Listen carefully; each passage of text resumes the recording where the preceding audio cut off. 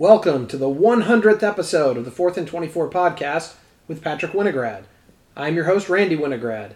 In this edition of the podcast, we will talk about Major League Baseball free agency and talk about this past week's college basketball action. But before we jump in, Patrick, I want to congratulate you on reaching this 100th podcast. The podcast, the website, the social media, all the content is something that you've created on your own, spent many dozens of hours per week. It's probably an understatement on it. And the fact that we have done 100 podcasts without missing any, 2 times a week, so it's our 50th week without missing any, despite travel, despite the demands of school, college applications, and sometimes you not feeling well, really, and me not being here with you, is a testimony to your dedication and hard work. So, proud of you. I want to congratulate you, and I don't know if you want to say any words about our 100th podcast. If not, we'll jump right in. Well, I will say there have been 99 prior episodes of what I thought was good analysis, but looking back on it, I think I sit with Stephen A. in the boat. Immediately what I can think of is how wrong I was about the Chicago Bulls when we were talking about free agency, but that's just one of the bad things. I can also think about what I said about the Buccaneers heading into the Super Bowl that they eventually won, but while there have been some bad takes, I think recently, especially in my predictions, there have been plenty of good ones, and I think you can't necessarily make good analysis without hitting and missing most of the time. There's never going to be a way to kind of sit down the middle and not get things wrong ever, and also because you'll never get anything right if you never get anything wrong. So gotta go out there sometimes and be a little bit bold with it, and I'll say I might do something relating to, in the first 100 episodes, maybe the top 5 worst takes, top 5 best takes. We'll see. And we'll see what happens there. Because, we actually have, with how much we've recorded, the only season we've never previewed necessarily, and that has finished, is the NFL, because at the end of the first year we did, or the first podcast we started was in the late weeks of the NFL season. And then this year, obviously, the NFL isn't finished yet, but pretty much most of a college football season, gotten all the way to the end of the year in terms of regular season. So my whole full predictions there. I can think of a few teams that I was definitely wrong about. It's been a surprising year. It's been a very interesting year. Historic upsets. Yeah, but in general, I might do something like that. Or we might even turn it into a special podcast episode maybe in the middle of the week or something at some point. But we'll see what happens. It'll take a little bit to research that and really find the truly worst ones, because I know there are some pretty bad ones that I've had, but also some pretty good ones, some pretty bold ones. I know, to give myself credit, I did say that if Georgia beat Clemson, they would find their way in the playoff this year, and that looks, it's happening. Even if they lose on Saturday, they will be in the playoff. So I'm very proud of that one, I can say that much. It's been a lot. It's been a lot of work, but I think I've had fun throughout all of it. Well, and as you said, they always say nothing ventured, nothing lost. You miss 100% of the shots you don't take, all that stuff. You got to put yourself out there. So kudos to you for putting yourself out. The best three-point shooter of all time is shooting 42%. There we go. Kudos to you for putting yourself out there and for putting in all the hard work. So with that being said, we'll stop patting ourselves and mainly you on the back, even though you deserve it, and we'll jump right in with a look at Major League Baseball free agency. And I'll just fire some questions at you, starting with, what teams in your mind were the most surprising big spenders so far? Well, speaking of being prepared to be wrong, I will go out and say that I am not thinking that what the Rangers did was smart by any means whatsoever. Corey Seager is a great player, so is Marcus Semien. 10 years, $325 million for Corey Seager, and 7 years, $175 for Marcus Semien. They also spent $5.2 million on Cole Calhoun in right field, and then 4 years, $56 million deal that they agreed to with John Gray. I'm actually, honestly, out of all 4 of the signings, John Gray feels like the best one in terms of value and kind of their time frame to me, because I think over the course of 10 years, any team can sell you to, we're going to be contending at this point, or over the course of even 7 years, I think the same thing. So they can sell Semien and Seager on it as much as they want. And Corey Seager talked about in his press conference, his introductory press conference to the Rangers, that one of the things that he was surprised about was how all in the Rangers were, and that Semien signing really kind of solidified that for him. And obviously, that's the big one to to more casual baseball fans, but I think if you're Corey Seager, who's played against John Gray a lot, you also recognize the quality of a player who's played in your division a lot, and you know how big of a signing that might be too. So he definitely has a different view on it, but I just think it was a little bit strange because 10-year signings, 7-year signings, if you're signing guys for that long, at some point you're going to have a good year if you're going to spend money at all. The only way you're never going to be good in a 7 to 10 year span is if you literally do not try to be good.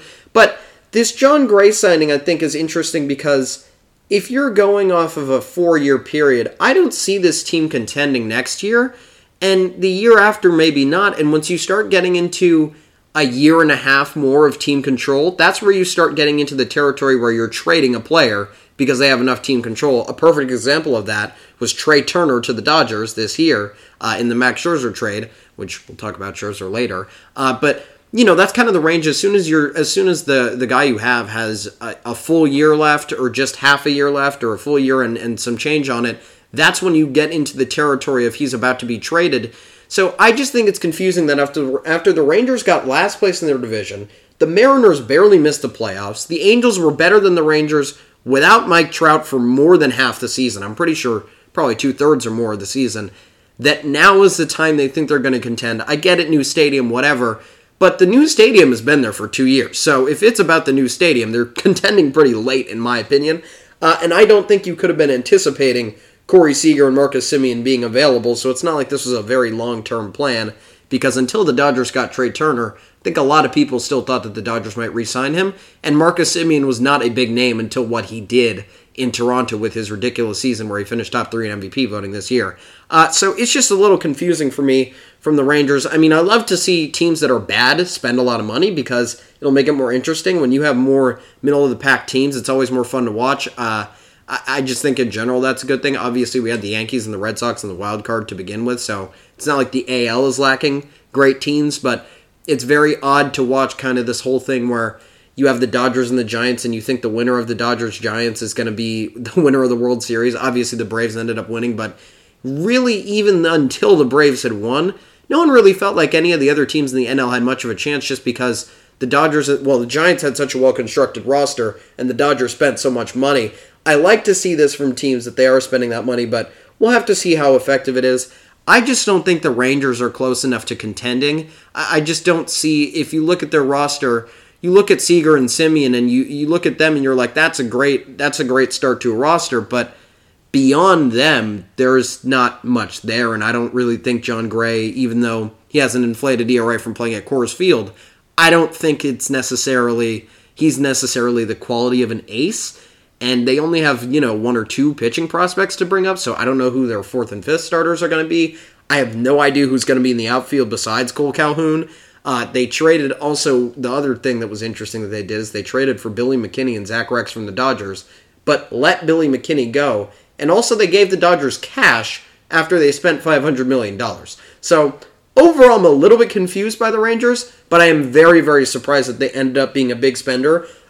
This was a heavy shortstop class, and you assumed that the Yankees were going to get one. Maybe the Dodgers would even venture back into Seager knowing how many shortstops there were. You thought maybe a team like the Tigers would eventually get one, which they did. You thought the Astros, I already said the Yankees. You thought maybe the Rockies might get Story back because of that. You thought maybe the Giants or the Cubs. And all of a sudden, the Rangers steal 2 of the guys who are on that market as shortstops at a very valuable position in a year where there are a lot of high-value guys at that position. So I was a little bit surprised to see that. And also, just in general, though, I will say surprised, but I like it. All right, anybody else surprising you? The other team I will mention, the Mariners. They only qualify for big spenders just because they typically don't spend any money whatsoever.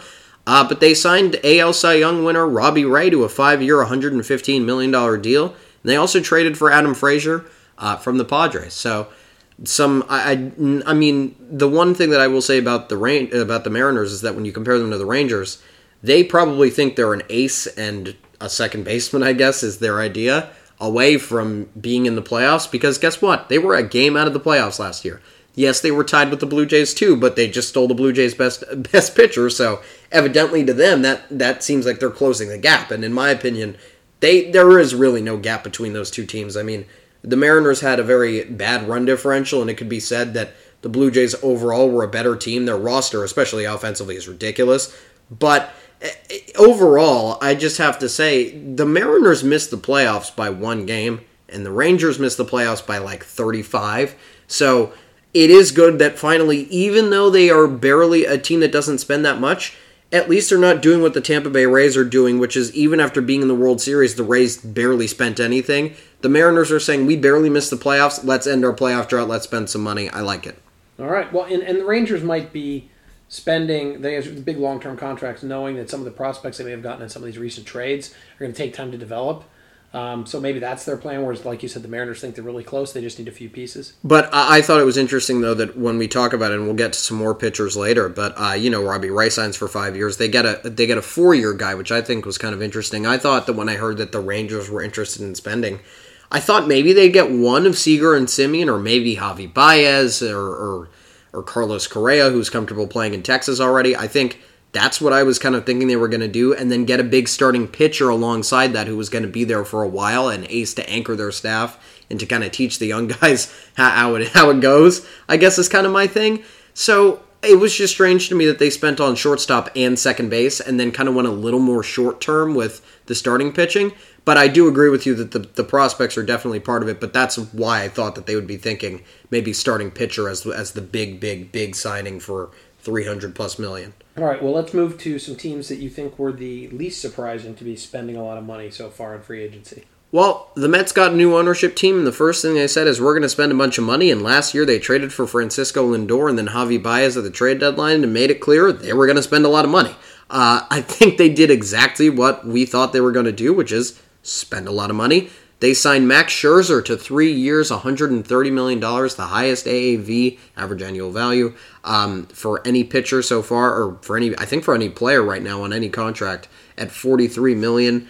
I saw a joke that his contract is backloaded, or front-loaded, which is nice because I believe next year he makes $43,333,334 instead of $43,333,333. So the Mets have an extra dollar to spend 2 years from now, which is very nice in case they need that extra spending. Maybe they can sign someone for $100 million with $1 attached to it. I don't know why they would, but maybe they will. Besides that, and jokes aside, they also signed center fielder Starling Marte to 4 years, $78 million. Mark Canha, a left fielder, 2 years, $26.5 million. And Eduardo Escobar, 2 years, $20 million. Really just good signings all around. I really don't have anything wrong with the Mets signings. If this team isn't good, then the franchise is just cursed. I think that's pretty much the simple explanation for what happens with this team. They now have arguably the two best starting pitchers in all of baseball, with DeGrom and Scherzer right now. And if you look at it since 2014, they are the top pitchers by ERA outside of Clayton Kershaw, who, as we know, was injured last year and is aging. And really, I mean, that's crazy to even be to have two guys in the same category as only Clayton Kershaw being the only other guy that's separating them, and they're on the same team. That is ridiculous. They did give up Noah Syndergaard. They probably won't be getting. Well, actually, we know they won't be getting back Marcus Stroman because he signed with the Cubs. So they did lose some stuff, and we shouldn't neglect that. But at the same time, DeGrom and Scherzer will be a formidable rotation because when you also look at it, their starting rotation for the second half of last year when DeGrom was out included Stroman and it did not include Syndergaard in it. So basically, they lost one starter that actually played last year and got two back when you consider DeGrom coming back from injury. And Stroman for Scherzer is a big upgrade. I mean, Stroman's a great pitcher, but Scherzer is on another level. So, and he also has a very good record at Citi Field in his career, and I think just in general he knows that division well because he's played for the Nationals for so long. Nationals fans are probably very upset that he came back to the East Coast to play for a divisional rival. But overall, good signings by the Mets. If they can get Conforto back in right field, they have a really, really good outfield offensively. And look, they need offense. So getting a guy who led both the AL and the NL in steals, and Mark Canha, who's also pretty decent offensive player himself, those are good moves. And Eduardo Escobar was a big trade deadline target because of his bat, and they got him too. So I think just overall, they have a good 2-year run going here. They also obviously have Pete Alonso, the home run derby king. So they have a lot of offense that previously they didn't have. That was their biggest problem last year, and maybe the guys that they had as their main starters last year can kind of become, defensive replacements, a game here and there for lefties or righties, depending on the matchup. That being Brandon Nimmo and, Jeff McNeil maybe in place of Eduardo Escobar. But overall, I think if Francisco Lindor gets back on track and you have Pete Alonso playing how he's played with Starling Marte, this team is a very well put together team. It's going to have a pretty good, the Mets are not a good offensive team. I think we already know that, but with these three additions, I think they can at least become an average kind of 1 through 5 lineup, and that will be good enough to hold up with DeGrom and Scherzer to become an actually really good team. All right, who else? I'll go with the Tigers, and I know it sounds interesting that I'm putting them in least surprising, but I said it throughout the entire year, that if they were willing to spend the money, they had a team that was only 2 games under 500. If the Rangers think they can contend with what they have by spending a lot of money, all the Tigers need to do is spend a decent amount of money. They have a roster that was just 2 games under 500, and it was basically made of all prospects and rookies.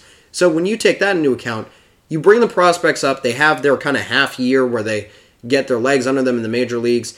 Now they're going to have a full year next year. That will be their first full year, but after they have almost nearly a full year of experience in the MLB, that including Akil Baddoo, they have Spencer Torkelson, who's the number one overall prospect right now. At least he was the number 1 pick a few years ago for the Tigers, who has been playing really, really well in the minors. You can bring him up a little bit early if you want to contend.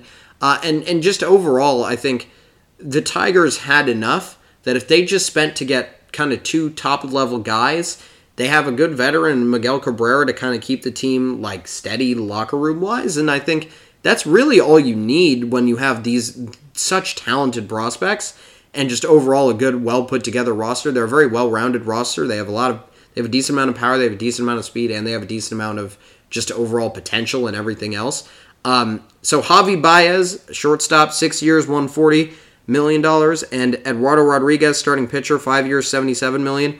Neither of these deals are really that much money. Neither of them are over $25 million per year, which is kind of the mark of, I'd say, a huge, huge deal. None of these guys are getting what Corey Seager or Marcus Semien are getting. So I think overall, even though they're big names, they didn't even necessarily get crazy all-star they are both all-star level, but they didn't get necessarily MVP and Cy Young candidates, and they also didn't spend on them like they were. So they still have some money left over, and really, as I said, their roster is made up of a lot of prospects and a lot of those kinds of guys.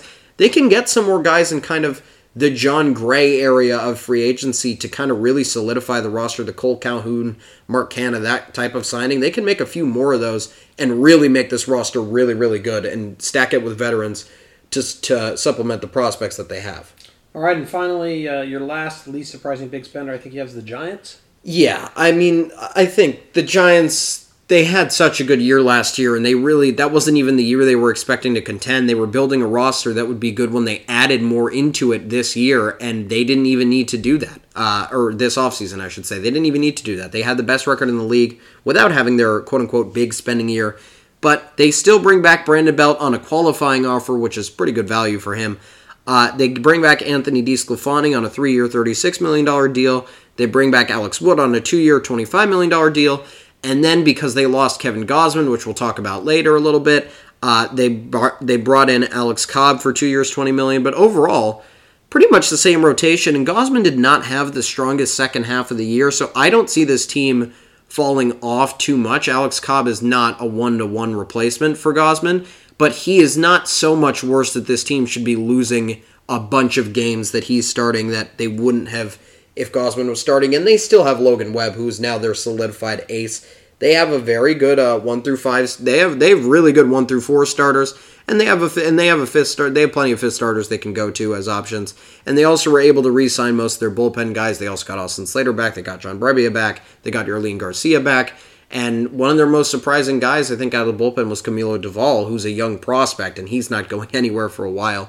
Well, we'll see with the new CBA what might happen with that. But for now, it doesn't look like he's going anywhere for at least 5 years. But the Giants have a lot of good young players along with these free agents that they're now adding, and I think just overall they're a well-rounded roster, and they didn't really lose much this offseason, so they will be back. They might not be 106 wins again, because I think I think, frankly, well, maybe not the Padres based on what they've done in the offseason, but I think the Dodgers will come back and be better as long as they're not as injured. And I think now the target is kind of on the Giants' back, so they might see a little bit of a regression, but I could still see them easily as a 95 to 100 win team, especially with what they have. Yeah, I'm confused, but about what they did. I mean, and keep in mind, free agency isn't over. They still have money, and I think they still might. It seems to me like they spent a lot of money to get a lot of mediocre starting pitchers. But that's what they did last year, and look how it worked out for them. And now they're not even considered mediocre because of what they did for them. Lost their second best pitcher. Anyway, we'll see. And Alex Wood, to me, he's always been kind of an up and down guy.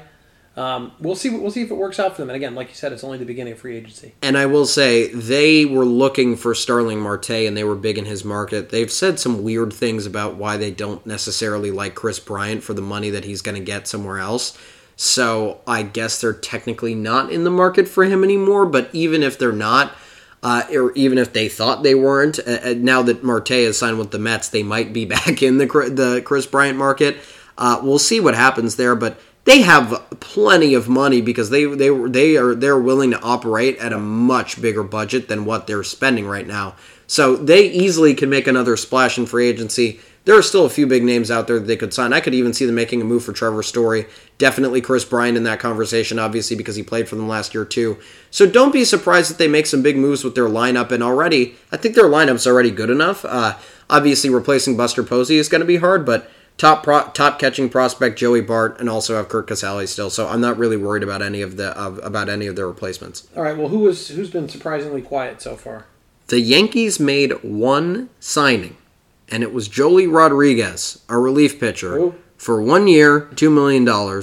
And the funny thing was, as I said to you earlier when we were writing this, and you were like, "Wait a second, who did the Yankees even sign?" They traded Rodriguez to the Rangers in the Joey Gallo deal and are now re-signing him as a free agent in the offseason. So basically, they traded, let's just say they threw away a pitcher's second half of the season, got him back for $2 million, and got Joey Gallo back. So I guess the one thing is that they now have gone through a cycle of Joely Rodriguez, and all they've done is spend $2 million, pretty much. Which is very, very bad. You assume that if they liked him so much, they could have just dealt another reliever that they maybe wouldn't need to re-sign. But overall, I think the Yankees only signing one player is crazy. I mean, the Angels have Mike Trout and Shohei Ohtani, and even they have already spent more. They already have two more pitchers than the Yankees have pitching signings, as they signed Michael Lorenzen and they signed Noah Syndergaard. So a little bit of tangent on the Angels there because we're not going to end up talking about them. But yeah, I mean, I think all the Yankees fans are very surprised that they didn't spend anything. And I think everybody with knowledge of the baseball world is also very surprising that they haven't done anything. Yeah, and I mean, one of the main targets that people were talking about them getting was Carlos Correa. And I have been a person who has said the whole offseason that they're going to get either Carlos Correa or Corey Seager. But Corey Seager's off the market, and now, since the Rangers also took Marcus Semien, now everybody who wants a shortstop wants Carlos Correa. Yep. So it's a little bit harder to sign him at this point, and frankly, with how much their fans don't like him, I wouldn't be surprised if they don't end up doing it. But at the same time, they got to spend their money somewhere. Yes. All right, well, who did exactly what you expected so far? Well, the Dodgers let Scherzer and Seager go, which I think could have been predicted. They tried to get Scherzer back, but it just didn't work out with how much the Mets were willing to pay him. They re-signed Chris Taylor, 4 years, $60 million right before the lockout happened. And also, Kenley Jansen and Clayton Kershaw can still be re-signed, so I think that they are Dodgers for life, and I think they're just going to work for as long as they can to get a deal done. I mean, you're not hearing any reports or rumors about their potential markets or anything. Frankly, I haven't heard a word about either of them. I'm just knowing. I don't think you will about Kershaw until his medical condition is better known. Yeah, but I'm just being a Dodgers fan. I just know that the Dodgers aren't going to let them go. I think the fact that they didn't make a huge run at Scherzer or Seager also indicates that, because the money that they would have spent on getting any one of those two back easily can be redistributed into Kershaw and Jansen, split between the two. And frankly, if they give Kershaw and Jansen the money that Scherzer alone is getting, they'd be overpaying them. So I think you're going to see both of them in around the 15 to 20-ish million dollars per year on really short deals because they are old players. But I think beyond that, I'm not surprised of what the Dodgers have done so far. And they also signed Andrew Heaney, 1 year, $8.5 million. just to get a little bit more insurance. Obviously, last year tried to get Danny Duffy, and he didn't end up pitching at all. And then also tried to get Cole Hamels, who also didn't end up pitching. And that kind of spiraled into the playoffs and snowballed, and the Dodgers really were lacking starting pitching by the end of the year, even though they thought they had way more than enough. But injuries just rattled it, and Trevor Bauer's situation also was an issue with that. But overall, they need somebody at the back end of the rotation like Andrew Heaney, who can be a good fifth starter where you can deal with one injury and have good guys there. You can move Tony Gonsolin in and out of the bullpen pretty much at free will as long as Dustin May is able to come back. Then you have a solid rotation. So we'll see what the Dodgers do with Heaney. He's probably going to end up as a fourth or fifth starter, but I assume the Dodgers would sign kind of one mid-level guy and then just get Chris Taylor back and then hopefully get Kershaw and Jansen back. So I think they've done what I've expected them to do so far. All right, what teams had the most confusing approaches to you? I think it's very, very odd. The Blue Jays made a great signing by getting Yimi Garcia for 2 years, $11 million, I will say. But it's very odd that they signed Kevin Gausman for 5 years, $110 million, while the Mariners got AL Cy Young winner and Blue Jays pitcher from last year, Robbie Ray, for 5 years, $115 million. Why would you not stick with the same player for $1 million more each year? I don't know. Maybe he didn't want to stay in Toronto. I was about to say, unless it's that Robbie Ray really wanted to get back, I don't know if it's something about being in the U.S., which is a fair claim. But taxes are a lot higher in Canada. Well, okay, I don't know about all that stuff, but I will say, and but again, whether that might be the issue, but I would think that it would be easier for them to re-sign him. And anyway, I don't think I heard that much about them making that much of a push for him in general, which was surprising. But overall, if those are the issues, then I guess it's a little less confusing, and we'll have to see if maybe he would make comments on that. But and I know he does have a few young kids, so maybe he likes the U.S. schooling system better for whatever reason. Who knows what it comes down to? There's obviously more than just playing on good baseball teams. So I guess if the factors are not on the field, then that makes a little bit more sense. But if they had the chance to re-sign him, it's very weird that they didn't. But moving on from that, I'll go to the Red Sox. Jackie Bradley Jr. had the worst year of his career offensively, and has a larger contract than Hunter Renfroe. And the Red Sox traded prospects and Hunter Renfroe for Jackie Bradley Jr. They traded Hunter Renfroe for prospects and Jackie Bradley Jr. And as everybody is saying, Jackie Bradley Jr. is owed $2 million more than Hunter Renfroe. They basically just bought two prospects for $2 million and then got a huge downgrade offensively in the outfield. Jackie Bradley Jr. is a great defender, but Hunter Renfroe also led the league in outfield assists. So technically, if you want to go by the very simple stats, he has the best arm in the league right now. So when you want to talk about defense, they might as well be the same player defensively, and Jackie Bradley Jr. cannot hit how Hunter Renfroe can hit. So, or at least he hasn't been able to do that recently. So it's really, really confusing. And I guess they also signed Rich Hill, James Paxton, and Michael Wacha. I think all of them to one-year deals. So I guess they're just trying to say, you know what, we had some starting pitching issues, so let's take Eduardo Rodriguez, and he's gone. Let's just take three different guys and see if any one of them can be decent so that we have a real rotation next year. I don't know how it's going to turn out. I'm not too high on any of those three. Probably highest on James Paxton of all of them. But overall, just a little bit weird from the Red Sox, and I thought they would make a big splash before kind of going down to these little tiny signings afterwards. So it's very weird. All right, anybody else? It's got to be the Astros. They haven't signed anybody. Carlos Correa is still on the market. And the weirdest thing of this whole lockout situation is that now that we know that the players can't talk to the owners and they can't make deals anymore, at least until the lockout is over, Justin Verlander was reported to have a 2-year, $50 million deal, but it was never made official. And at this point, it's been like 2 or 3 weeks since they reported that deal. And since it's not official, it seems like it might have fallen through. And a lot of people are reporting on it and trying to figure out what's going on because why? Everybody, maybe it's medical. Maybe it's physical. It could be physical because he did miss all of last year after all. But if they had the agreement down and they had a deal in place, I don't understand how they would have let it go slip through in a 2-week window before the lockout, knowing that the lockout was probably going to happen. It just seems very, very fishy and odd that they let the deal kind of just, well, they didn't sign it, and they've had 2 weeks to sign it and didn't. It's strange, and that's, again, it's confusing. All right, well, that wraps up our look at Major League Baseball free agency pre-lockout edition. Let's now turn our attention to college basketball. Let's start with the biggest upsets from last week. Well, I will start with the most surprising one by far, I think. Dayton beat number 4 Kansas 74-73, and no, Dayton did not have Obi Toppin come back and take some of his remaining eligibility left in this game. Yes, this was the 2-3 Dayton team that beat Kansas. Dayton isn't good this year. The A-10 isn't good this year.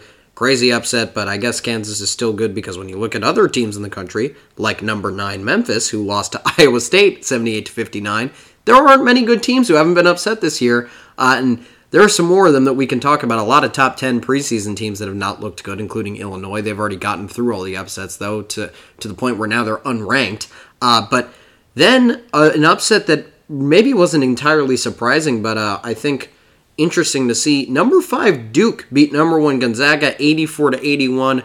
Whenever I hear the phrase Texas is back in football, I just think of the fact that Duke never has to say those words because they just, even in the years where they're not good in basketball or not supposed to be one of the great Duke teams of all time, they still find a way to do stuff like this. They're always going to be ranked number 1. Well, at least once in almost every season. I mean, last year might be the one caveat to that. Yeah, I was going to say. And Coach K is on his way out, and this Duke team is balling out to make sure that he gets a good send-off, although we'll talk about what happened maybe a little bit later in that week. Then Northern Iowa, and by the way, again, not Northern Iowa that was everybody's upset pick in the 6-11 tournament game a few years ago. A 2-3 Northern Iowa team beat number 16 St. Bonaventure 90-80. St. Bonaventure done a pretty good job of taking care of bad teams so far, and I guess it was time for them to have their one slip up after also beating some good teams too. Ohio State upset number 1 Duke 71-66 in the first game of the Big Ten ACC Challenge. That is one hell of a way to kick off a Big Ten ACC Challenge, and really actually kind of wasn't a sign of things to come because none of the rest of the games were upsets, to be quite honest. But overall, both the conferences not living up to the standards that they have in the past. The ACC had the most tournament teams ever in a tournament, I believe, 2 years ago. And the Big Ten had their own personal record and tied for second most all-time last year. And now both of them, I think, have 6 or 7 teams ranked combined. And, well, one of them is going to be slipping from the rankings later in the week anyway. But overall, not exactly great years for either of these teams. But a good upset by Ohio State to kind of get their students' minds off of football season. Yeah, I think Duke paid the price for Duke basketball paid the price for Ohio State football losing to Michigan football on Saturday. Well, I don't think I think the football gods and basketball gods work separately, but I will tell you that you beat Gonzaga most often, you're probably going to have a letdown week or letdown game the game after. Definitely. And I think just overall riding such an emotional high, they're not going to end up. They don't end up winning on the road against, frankly, a talented team. And by the way, Ohio State was probably pretty upset that they got knocked out of the rankings because I don't really think they deserve to be knocked out of the rankings for how they played last week, beating Seton Hall in a close game, who somehow are still ranked. And also, I think they lost one game to Florida that was also a really close game. I don't think they should be unranked, so they were probably upset about them themselves. They'll probably be ranked now. Yeah, and they definitely will be ranked now. Moving on to a team that won't be ranked, Utah Valley State beat number 12 BYU 72-65. This is a little bit crazy. Well, I will say there is actually kind of a reason that this happens. BYU got a lot of praise for a big win over Oregon, but as we've gotten a little bit later into the season, I think we all know Oregon just isn't good. They're beating any major conference team by 42 on the road is still impressive, but Oregon it feels more like a 20-point win against a barely unranked team than it does a 40-point win against a top 15 team at this point, now that we've distanced ourselves from it. And BYU had just played their annual rivalry game at Utah on Friday night and came back and played this game at Utah Valley State. I guess we know who the best team in the state of Utah is. So I'm not actually surprised, kind of in a similar way to the Ohio State and Duke situation where one team's kind of riding a huge win that they end up losing the next game. BYU will figure it out by the end of the year. They're going to lose a few games, and frankly, this is probably less of a surprising loss than it will be when they lose to some random team in the West Coast Conference, like Santa Clara or somebody like that, or Loyola Marymount or some team that's not supposed to be that good. But moving on from that, 2-5 Georgia. Yes, 2-5 Georgia. This is by far the biggest upset. This is why I was going to say I don't care about Utah Valley State. 2-5 Georgia beat number 18 Memphis 82-79. Keep in mind, Memphis before losing to Iowa State was ranked in the top 10. They had the top 2 overall prospects in the 2021 class. And by the way, I will say, those recruiting rankings have come to mean absolutely nothing when you look at the teams who the top players have played for. Cough, Michigan. Oklahoma. You said experience is what's paying off. And again, Georgia doesn't have any experience either. And their best players are long gone, long off the team. And by the way, a lot of them also transferred to other schools like Kentucky with Severe Wheeler. So, look, Georgia does not have that much experience, and they even have a newer coach. And by the way, they're 2-5. I don't care how much experience they have. It'd be one thing if they were a 6-0 team that had experience and was playing well, but it just were still unranked. They're just not very good, and they still won this game. So that was really, really surprising. At least Utah Valley State was 7-1 heading into the game. Oklahoma, another team who, this is kind of what I was saying with the Georgia thing, beat number 14 Florida 74-67. Oklahoma was 6-1 coming into the game and has a new coach. People are doubting them because Lon Kruger is gone, but Porter Moser is the upset king. We know this from his run at Loyola Chicago, beating number 1 seed Illinois last year in the tournament and making the Final Four as an 11 seed with them, however many years ago that was at this point. So he's good at pulling off upsets, and by the way, he's a great coach. Oklahoma has a good program. Overall, they just have a good enough team that's capable of pulling off upsets like this. Again, this is an experienced team that's 6-0 in that 6-1 territory where they haven't played enough good teams to be ranked, but they also haven't played bad teams close. They've been blowing out everybody. They've been taking care of their business. They just needed their one big moment to burst onto the scene. This is it. That's not like Georgia, who was 2-5 before their game. All right, well, we just went through 8 upsets with 7 of them being unranked teams beating ranked teams. So pretty crazy. Let's now go to close games and other important games in the Big Ten ACC Challenge. Yeah, there weren't many close games outside of the upsets, actually, in all of college basketball this week, so figured we'd just condense it all into the Big Ten ACC Challenge. Starting with Iowa beating Virginia 75-74 on the road, a very good win. It's hard to beat Virginia on the road. Frankly, any team in the Big Ten or ACC at the top, it's hard to win on the road against almost any of these teams that we're about to go through. And Iowa pulled off a pretty tough task. I mean, we even saw that Duke couldn't even beat Ohio State on the road, and they are number 1 in the country. Illinois beat Notre Dame 82-72. Close game, has some significance. Illinois needed to get back kind of in their winning ways against a good team. Notre Dame's not exactly a top-level team, but they're good enough. They're probably going to be a tournament team by the end of the year, or at least be on the bubble. Number 2, well, they will be number 1 by next week, and they should have been number 1 already. Number 2, Purdue beat Florida State 93-65. Let it be known, Purdue is the best team in the country. I have nothing else to say about it. Experience and young talent. But none of the young talent are freshmen except for one player.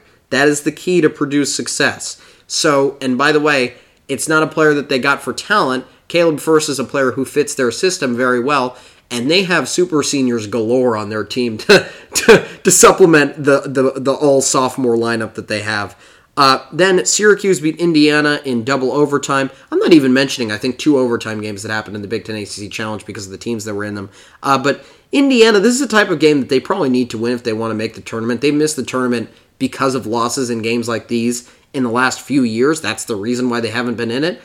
Rutgers beat Clemson 74-64. Both of these teams really want to get back into their own winning ways, and Rutgers gets the win here, so that helps them a lot.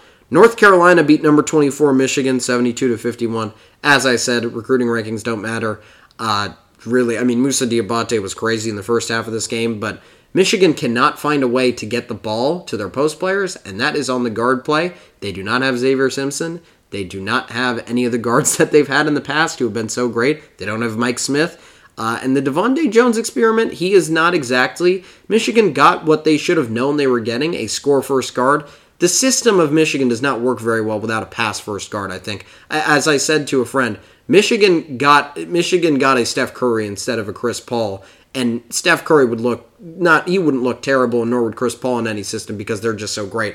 But stylistically, you get a little bit of a downgrade when they're not playing around the right players, and Michigan kind of has that situation, and I think they really do. And if you take Eli Brooks as a point guard, then all of a sudden you have no ability to hit a three in a single game at all. We'll see what happens when Zeb Jackson gets healthy, and maybe some of the younger guys can play the point. Yeah, I mean, but now they're a mess. And just overall, it just seems like no one really is acclimated to the system. And everything they didn't used to do. And just overall, Hunter Dickinson can't get the ball, Moussa Diabate can't get the ball because of the fact that there is no guard play, and also, as I've talked, as is not really the most mentioned topic in basketball, spacing is really, really important. So when your best lineup is playing two big men who don't really shoot very well from outside of really the paint, you're not going to have a good time, especially when you have nobody who is putting any fear into the other team from shooting from three. Michigan does not have three-point shooters other than Eli Brooks, so you have one guy that you have to stay on at the three-point line, and everybody else can just help in the post. So it's really impossible to start getting the ball into the post, and that's really the problem that Michigan is having. Also hurts not having a 6'10 guy who has an over 7-foot wingspan who can also run the point, that being Franz Wagner. So Michigan's missing a lot of talent that they've had in the past, and overall, just it's not really clicking. On the other hand, North Carolina has a lot of scorers and a lot of talent, and even after they lost a lot of talent, they've been able to replace it. They're under a first-year head coach. Give them some time to turn it around. This might be a game that really they look back at from early in the year. I could see them stringing off a bunch of wins in a row, maybe pulling off an upset, maybe beating Duke, depending on how early they play them, and that might be kind of the catalyst for them becoming a really good team this season. Moving on from that, number 22 Michigan State beat Louisville 73-64. Hard-fought game by Michigan State. If you watch this game, you understand why I and a lot of other people who watch a lot of Big Ten basketball are very high on the Michigan State team. They're better than most of the teams who are ranked ahead of them. I think the only reason they aren't ranked so high is because they played in a really good Maui Invitational field and lost one game there. But overall, I really think they are a good team. And, I mean, they only lost to Baylor in that field in the championship game. So, I mean, it's on paper that they are a very good team. And overall, Louisville's not going to be terrible either. It's a good win by a good team for Michigan State. NC State beat Nebraska 104-100 in 4 overtimes. Not much to say about that game other than the fact that 4 overtimes. Virginia Tech beat Maryland 62-58. And Maryland fired their coach. So goodbye to Mark Turgeon after 10 very, very successful seasons and a Big Ten title. Many tournament appearances, a memorable tournament run with Melo Trimble, if anybody remembers that name. And really just overall a really surprising early season coaching exit. Mostly because you don't see college basketball coaches get fired this early into the season. And also not on teams that really, I mean, they're not even struggling that much, but I'll leave it to Maryland. I don't know what their plans are. We'll see who they end up hiring. But Brian Kelly. Well, that's not going to happen. But he's at LSU now. And he also has a southern accent now. True. But other than, I mean, Brian Kelly. I don't know what Maryland is doing. We'll have to see. I mean, the start of the season hasn't been great, but I wouldn't put that on Mark Turgeon's coaching because he's been a pretty damn good coach for a long time. I don't think that a beginning of the season struggle really makes him a bad coach. But Virginia Tech is a tough team that's capable of getting tough road wins, especially when they can shoot, when they can only make 9 threes and not even shoot a great percentage and still outscore the other team by 24 points from the three-point line. Maryland just got to make a shot. That has nothing to do with coaching. All right, well, that ends our look back at college basketball for the week, and that ends this century edition of the 4th and 24 podcast. Please join us for our next podcast, which will be on Monday, December 6th, where we will see the accuracy of Patrick's weekend predictions and discuss the weekend's college football conference championship action and the NFL action. In the meantime, please be sure to check out Patrick's additional content, including his weekend predictions that were posted yesterday, and the 13th installment of our college football top 25 poll that was posted on Tuesday, and finally an updated NCAA tournament bracket that will be posted on Saturday. All of that on our website, 4thand24.com. That's the number 4, THAND, the number 24.com. Thank you for listening.